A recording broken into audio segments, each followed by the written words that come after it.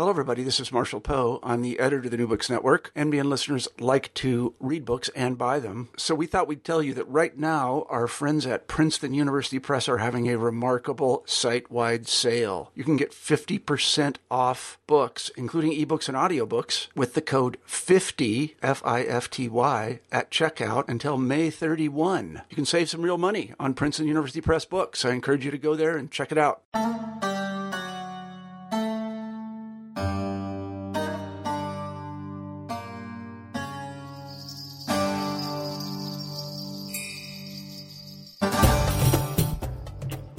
Hello, and welcome to the Islamic Studies section of the New Books Network, a podcast which discusses the most recently published books with their authors. My name is Matthew Long, and I will be your host today as we speak with Professor Najam Haider on his book, The Origins of the Shia. When did groups in Kufa begin forming unique identities leading to the development of Imami Shi'ism and Zaydi Shi'ism? Professor Najam Haider, a professor of religion at Barnard College of Columbia University, answers this question in his book, The Origins of the Shia, Identity, Ritual, and Sacred Space in 8th Century Kufa. This study is a boon for those with research interest in early Shi'ism, Kufa, or the history of Islam prior to the 9th century. In the first section of his book, Haider announces his intention to test literary narratives of the origins of Shi'ism, namely, if Imami Shi'ism did in fact develop during the early 2nd or 8th century, and if Zaydi Shi'ism was the product of the merging of two distinct Shia groups. To answer those questions, he proposes to analyze 8th century Kufan traditions from Sunni, Imami, and Zaydi sources. He examines the traditions on the basis of their legal authorities, the composition of their isnads, and their narrative styles, a method known among scholars of Islam as Matn cum Isnad. He applies this methodology to 3 case studies in the second section of his book, the first case study being that of the Basmala in ritual prayer, the use of Qunut, a blessing or curse in prayer, and finally, the prohibition of intoxicants. Each case study centers on ritual, which Haider argues is a more determinative means of ascribing identity than an individual or group's theology.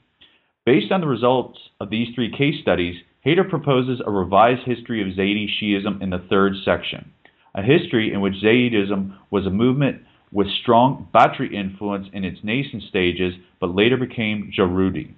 Haider's work stands out for the clarity of the questions he seeks to answer and the method he employs in doing so. Every chapter concludes with a concise summary of the major points, and the entire work is filled with charts of data to help readers understand how the massive corpus of information he utilized was organized and categorized.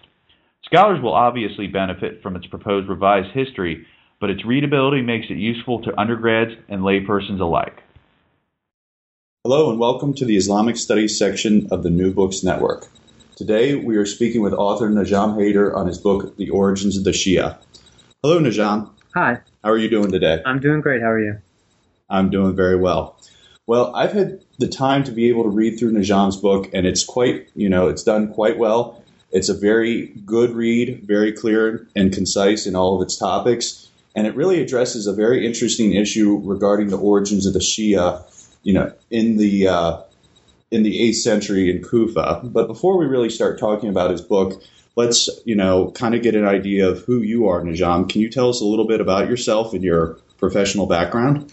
Sure. I'm from the East Coast. I was raised in New Jersey, and initially I was hoping to go into science. So at Dartmouth, I went to Dartmouth as an undergrad, and I majored in physics. And I also wanted to do something more, I guess, political. And so I had a double major in physics and government. And initially, I thought that I would just go to the Middle East, learn some Arabic, and then go on to graduate school, but I took some time off. And when I came back, I realized what I was really interested in was early Islam. And so I went to Oxford, got my master's in classical Arabic historiography.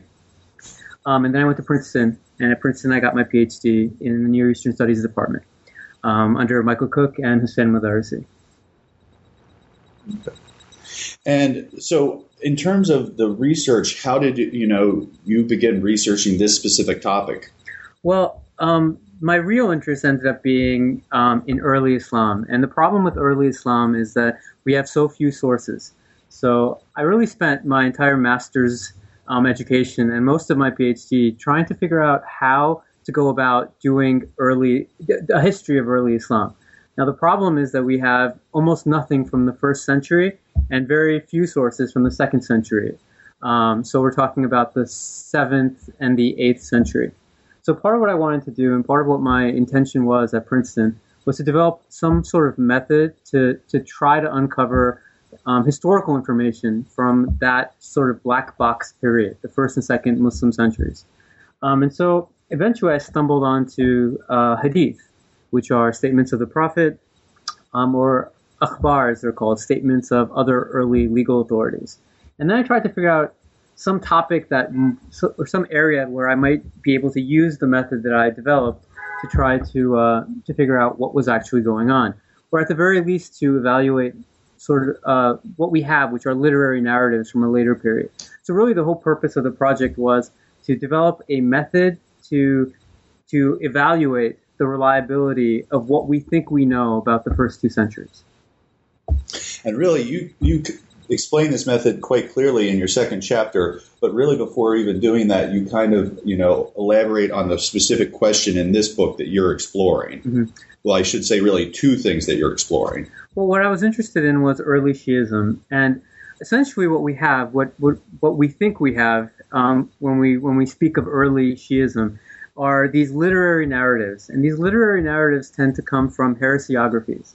Now, heresiographies are works that elaborate on the different sects that emerged in the first couple of centuries, and they're very they present a very schematic version of early Islam. Now, the 2 narratives that I was particularly interested in were the narratives of early Twelver Shi'ism, or what I refer to as Imami Shi'ism, and early Zaydi Shi'ism. Now, what we think we know about these 2 religious traditions, it is essentially that they emerged in the early 2nd, 8th century. And we have a very set narrative about the individuals who were important in this emergence and how these communities came to identify themselves as particularly Shia. Now, my question was whether these narratives hold up under deeper scrutiny. So what I tried to do was use material that already exists that we can date to the same time where these communities are supposed to have emerged, and see whether there was some way to evaluate how accurate these narratives actually were. So the material that I chose to focus on was legal material. And the reason I chose to focus on legal material was that, first of all, we have a fairly good method of dating that legal material. A lot of Germans have done scholarship that has tried to show that hadith that deal with legal issues tend to come from the early 2nd, 8th century. So I tried to use these legal materials to try to evaluate these narratives. Now, the problem with the legal material is it doesn't tell you, well, Twelver Shi'ism emerged here, or Zaydi Shi'ism emerged here. What the legal material tells you is, how do you pray? Or what should you wear? Or what should you eat? So they're all legal issues. So the real issue here was to take the legal material and try to use it to figure out when these communities began to emerge and whether our assumptions about the emergence of these communities actually holds up. And so with that, you kind of then go into some detail about the actual methodology that you employ. I mean, you are looking at this, but you're looking at it through a certain lens. And can you kind of explain that lens that you're using? Well, Harold Motzky and some other German scholars of recent years have looked at hadith as a whole, and they've structurally analyzed them on the basis of their chains of transmission. So, as I'm sure you know, all of these traditions that we have, all of these texts that we have that deal with legal issues, they come with an attached chain of transmission. So, A heard from B, who heard from C, and they generally go back to the Prophet or some other early authority. But what the German scholars have done is structurally examine large groups of traditions, and on the basis of structure, on the basis of what they look like as a larger corpus, they found a way to date these traditions to the late 1st or early 2nd century. Now I built off of this. I take that dating almost at face value because I think that the work is strong. And then what I do is I take a bunch of traditions that deal with one legal issue, and then I go back to those. I locate those traditions in a particular geographical region. And so I can take 100 or 200 or 300 traditions that deal with, for example, how one prays. And on the basis of their chains of transmission, I can date them to a particular city in the early 2nd, 8th century. And the city that I'm particularly interested in is Kufa, which is one of the real centers of the Muslim world in the early 2nd, 8th century. So I take all of these traditions that are located in Kufa, and then I begin to examine the individuals they cite as authorities, the structure, the literary structure that is utilized in these sources themselves, and on the basis of those of 2 or 3 common factors, I try to determine whether or when communities begin to diverge. So let me give you an example. If we take Sunni traditions, and we look at Sunni traditions and we compare them with Twelver traditions, what I'm primarily interested in is when the traditions themselves begin to look different. So when are Sunni sources using different authorities? When are they using different transmitters? And when are they using different literary styles? Because this divergence of traditions I see as indicative of a divergence of communal identity.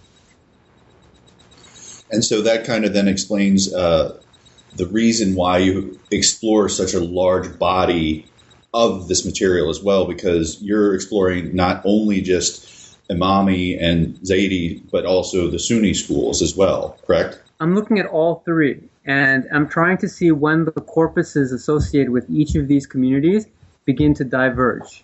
So I'm trying to find moments, or at least date moments, where the 3 communities the traditions of these 3 communities begin to elicit their own really unique characteristics.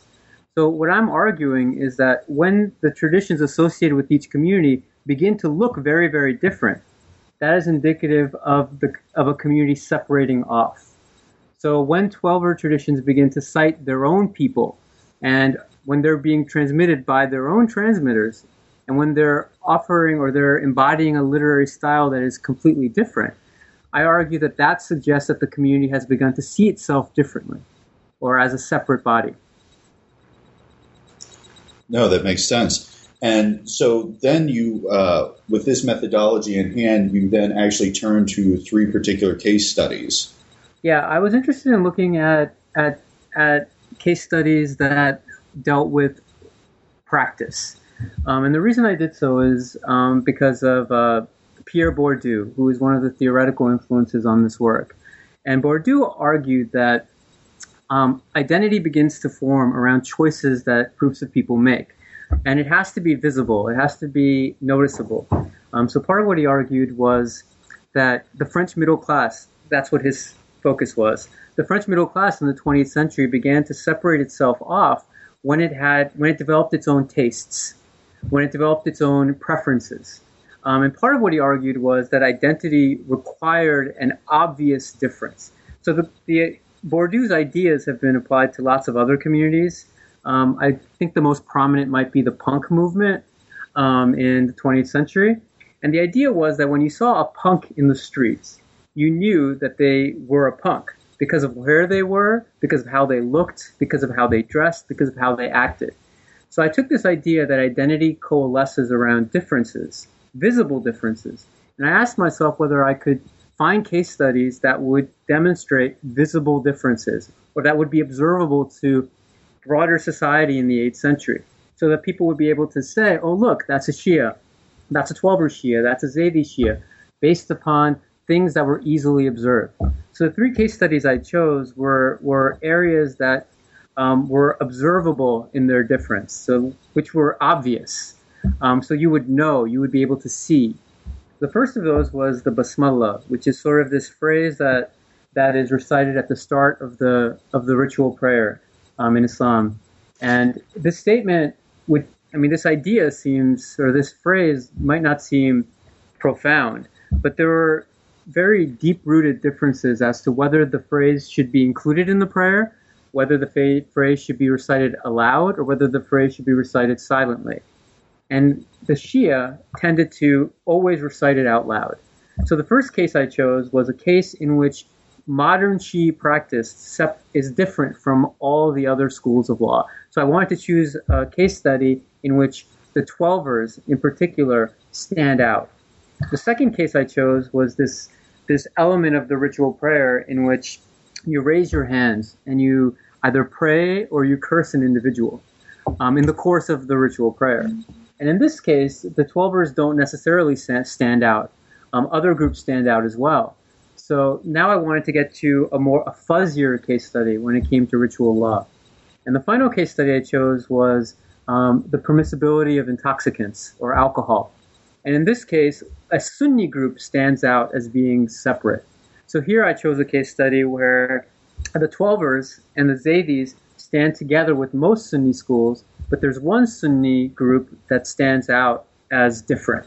So the point in choosing these three case studies was to have sort of a diversity in relationships. So the first case study separates the Twelvers, the second case study is more muddy, and the third case study separates out one particular Sunni group.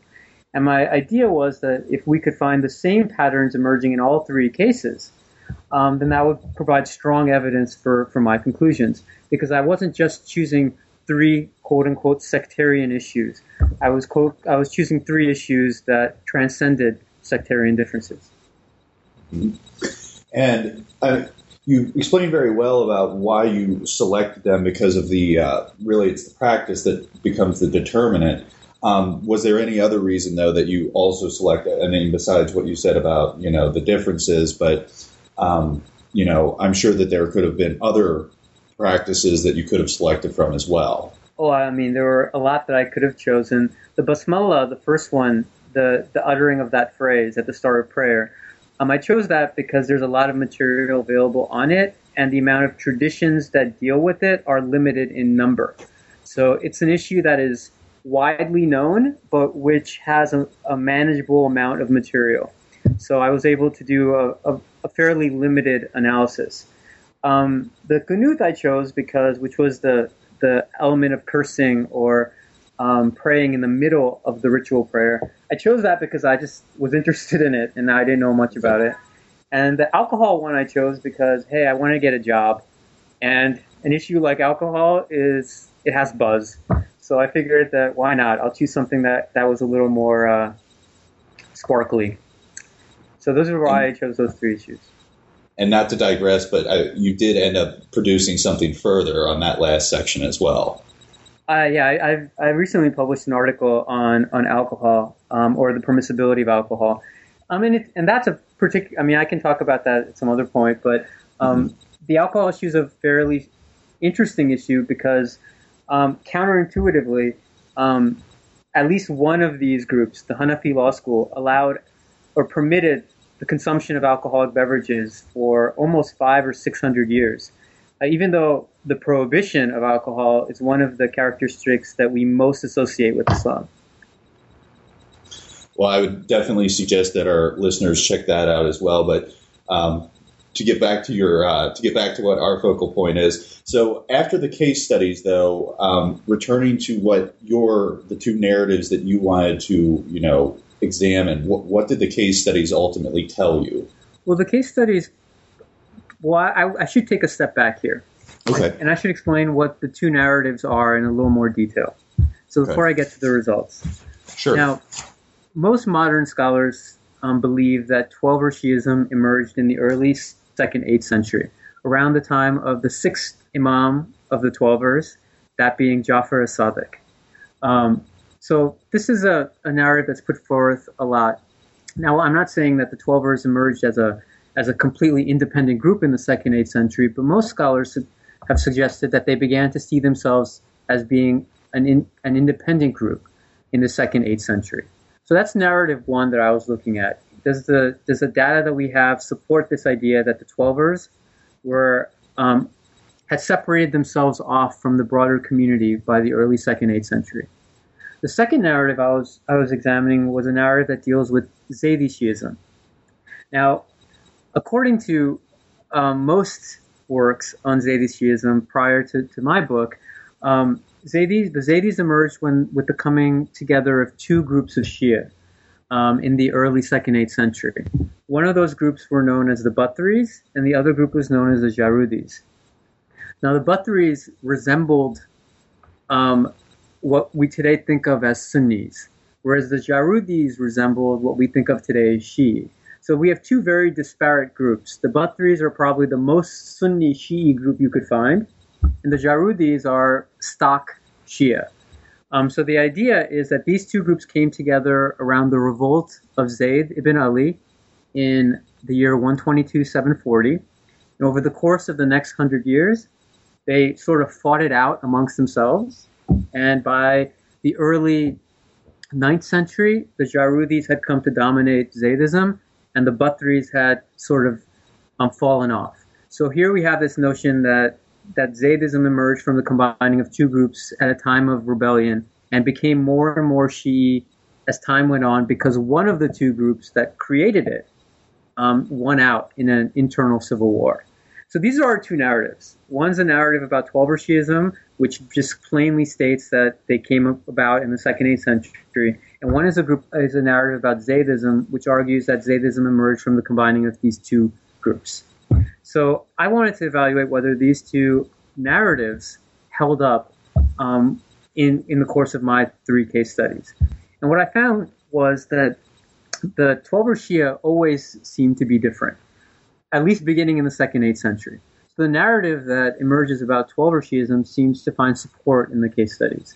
So in the 2nd, 8th century, we find that the Twelver Shia were relying on their own authority figures transmitted through individuals who were not contested at all, so their own transmitters, and that they were presenting this information in very idiosyncratic and different ways. So the Twelver Shia seemed to be on their own.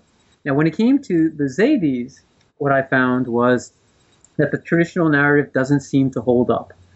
Because if we look at the early 2nd, 8th century, almost all the material that we have tends to be Bathari in nature.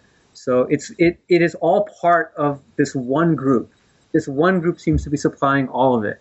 But as time goes on, it begins to change. And within 100 years, it's all Jarudi. It's all part of a second group. So instead of finding that these two groups are fighting it out, what seems to emerge from the analysis is that in the beginning, the Zaydis tend to all be one thing, and later the Zaydis tend to all be another thing. So instead of a civil war between two groups, it seems that the Zaydis are evolving. They're going from one doctrinal position to a different doctrinal position, which doesn't suggest a civil war, it suggests an evolution. And just for our listeners, maybe you could paint an example from one of the case studies of how this looks. Well, I mean, I don't have the names right at hand.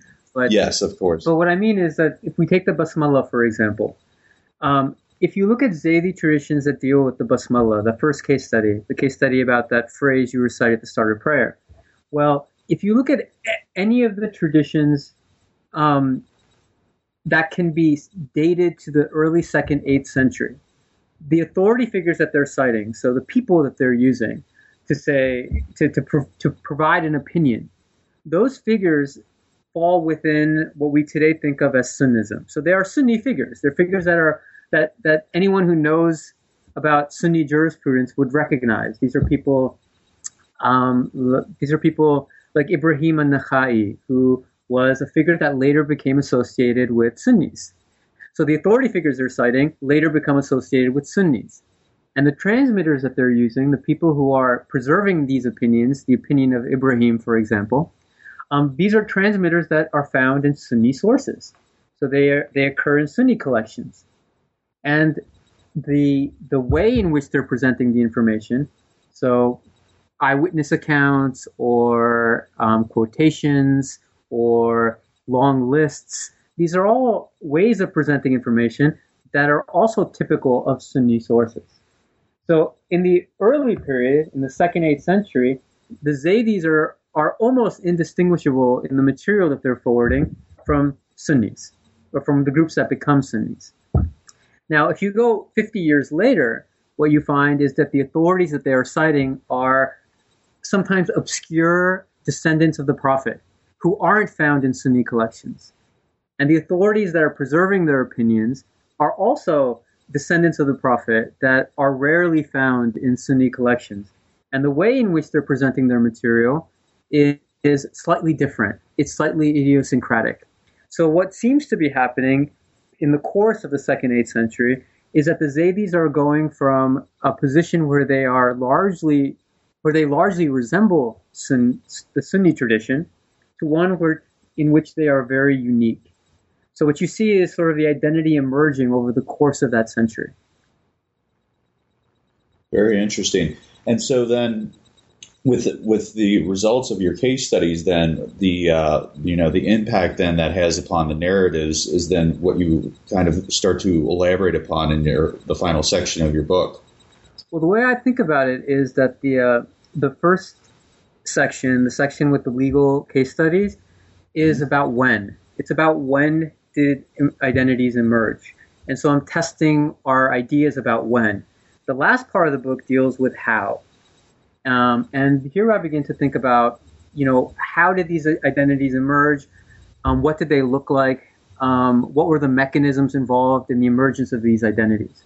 So to start out with the Zaydis, because we're sort of on that topic, my argument is that early on the Zaydis resembled Sunnis, but as time went on, as the century rolled on, the 2nd, 8th century, the Zaydis were continually involved in more and more rebellions.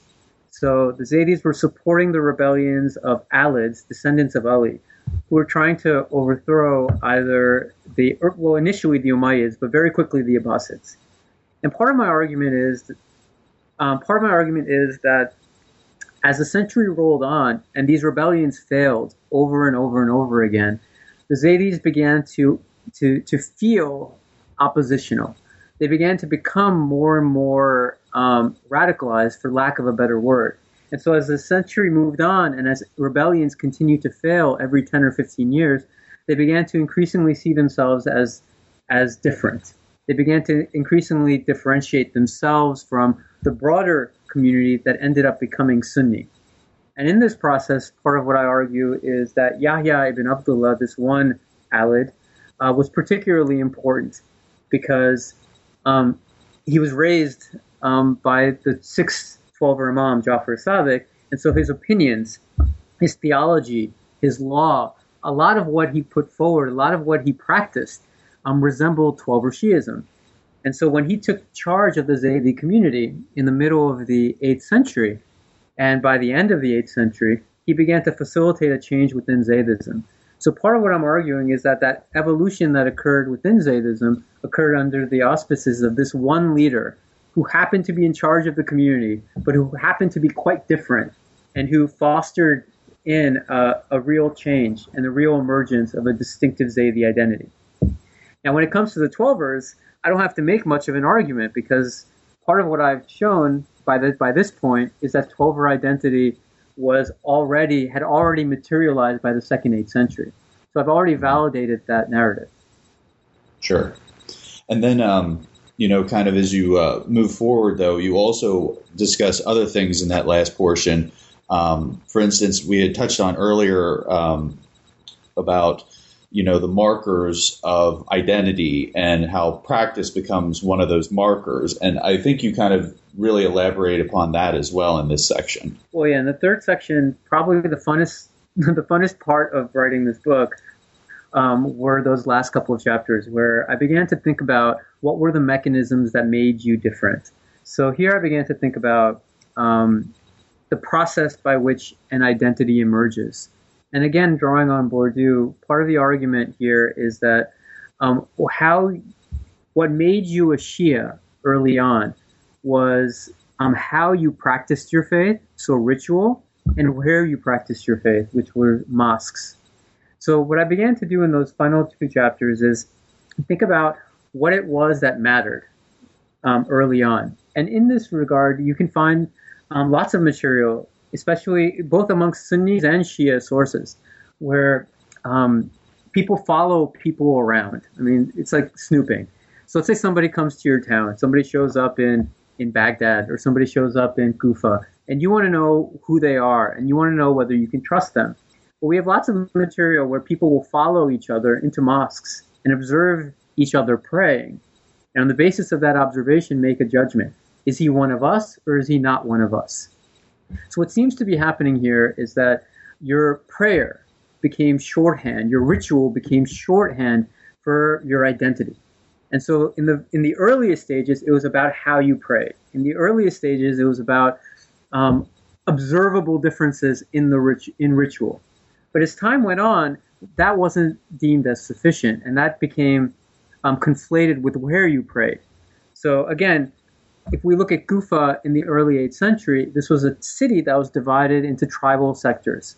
And sometimes different clans would identify as Shia or identify as not Shia. But mosques themselves were primarily tribal. They weren't sectarian. So what begins to happen in the course of the 2nd 8th century and accelerates afterwards is that mosques become associated with particular communities. So if you were a Shia, you could visit a mosque. You could visit Kufa and go to a mosque, and the mosque would be known as being Shia or not Shia by the end of the 8th century. And people within that mosque would pray in a very particular way. So we see this gradual shift from the importance of ritual to the importance of ritual together with space. So as time goes on, those two things become conflated. And then if we go even 100 years after that, if we actually launch into the 3rd and 9th century, we find that the visiting of a mosque itself becomes a ritual. And here pilgrimage emerges. So pilgrimage becomes a sort of a nexus of those two ideas, space and ritual. Because what is a pilgrimage other than a ritual to a location?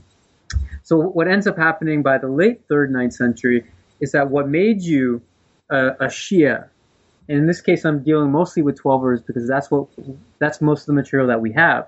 What made you a Shia is your participation in pilgrimages to shrines and to mosques.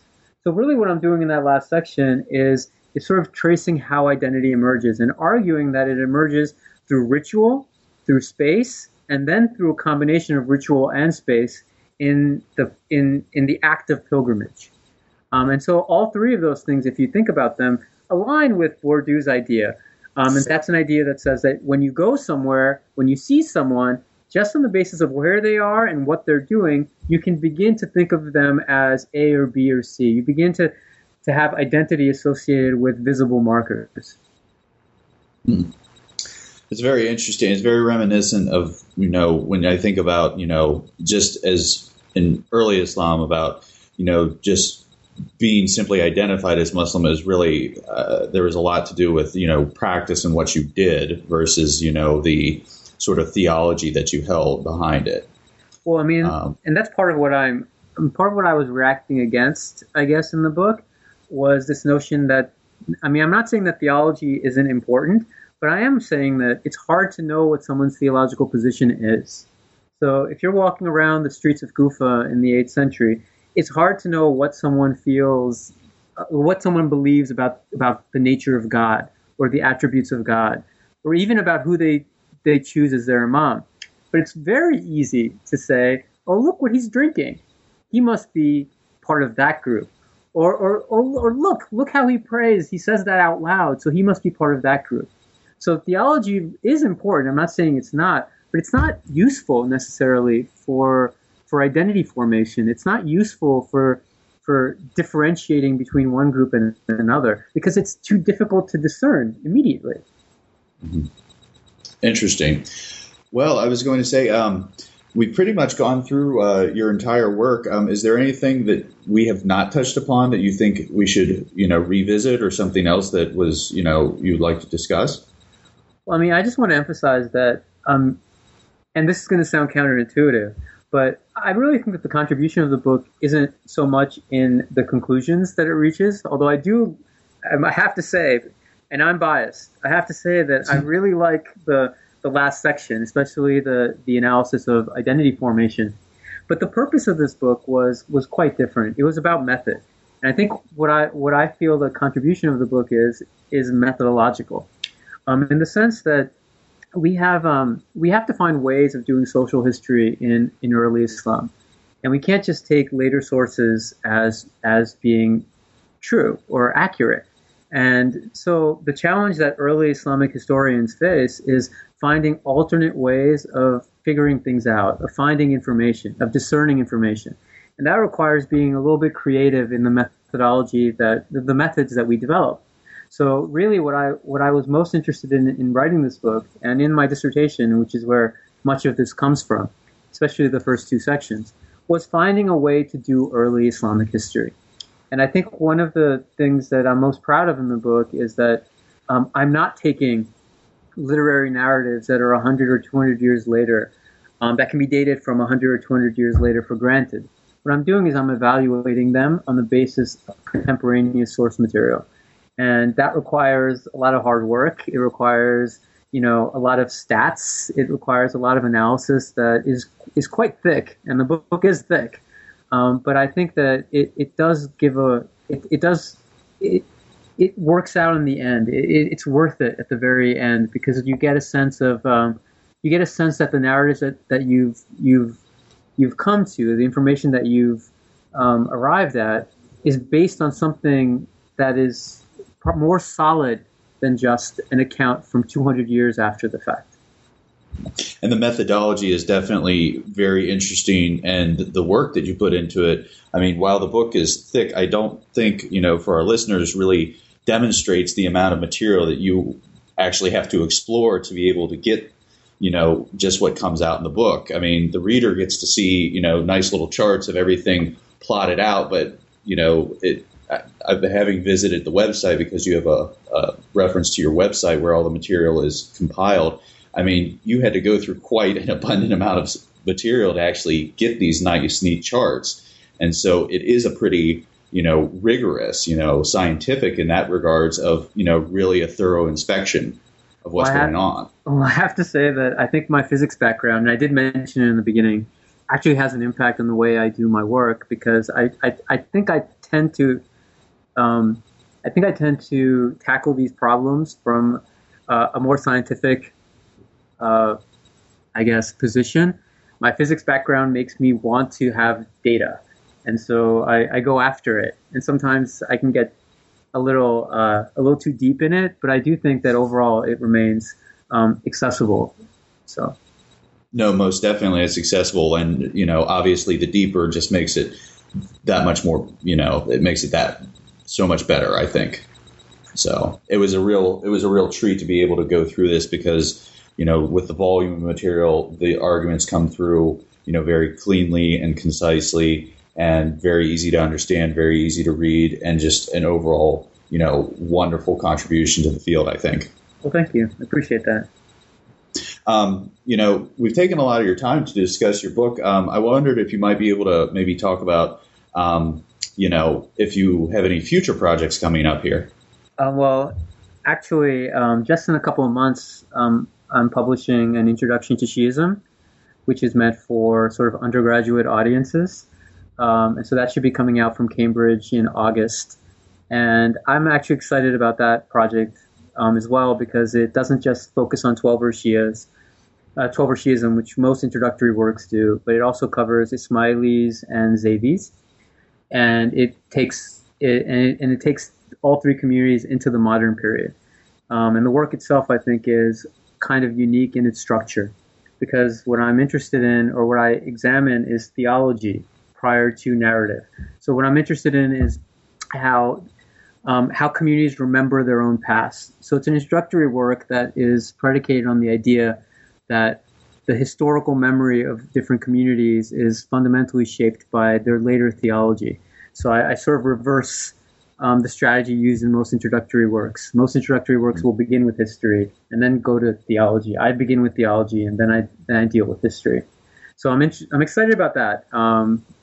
The other book I'm working on now is, or the other scholarly book I'm working on now is, and by training I'm a historian.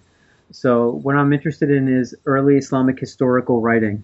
So the current project deals with early Shi'i historical writing, and through a number of case studies dealing with events in early Islam, I try to deconstruct what writers of history were intending to do. So the word tarikh is usually used for history. And what I'm interested in is figuring out what that word really means to folks who were writing history. Because I don't think it means what we think it means. That's kind of vague. But I don't think they necessarily cared so much about veracity. I think they were doing lots of different things in lots of different ways. Now, I want to find out what the project actually was, what the genre actually refers to. Are you looking at a specific period? Again, going to probably go back to the 8th century, but I'm not limiting myself to the 8th or the 9th century. I'm looking at rebellions in particular. I'm looking at very specific rebellions in the 8th century, or figures who wanted to rebel but were unable to do so. Very interesting. We look forward to seeing that in the future at some point. Thank you.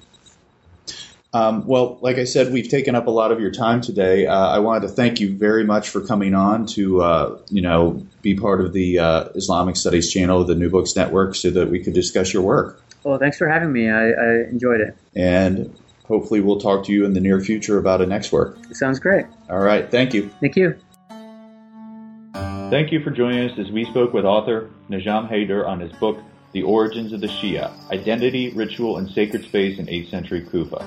Make sure to stay tuned to the Islamic Studies channel for upcoming interviews from authors of the most recent books in Islamic Studies. Also, be sure to check out our other channels on the New Books Network. Thank you very much for joining us.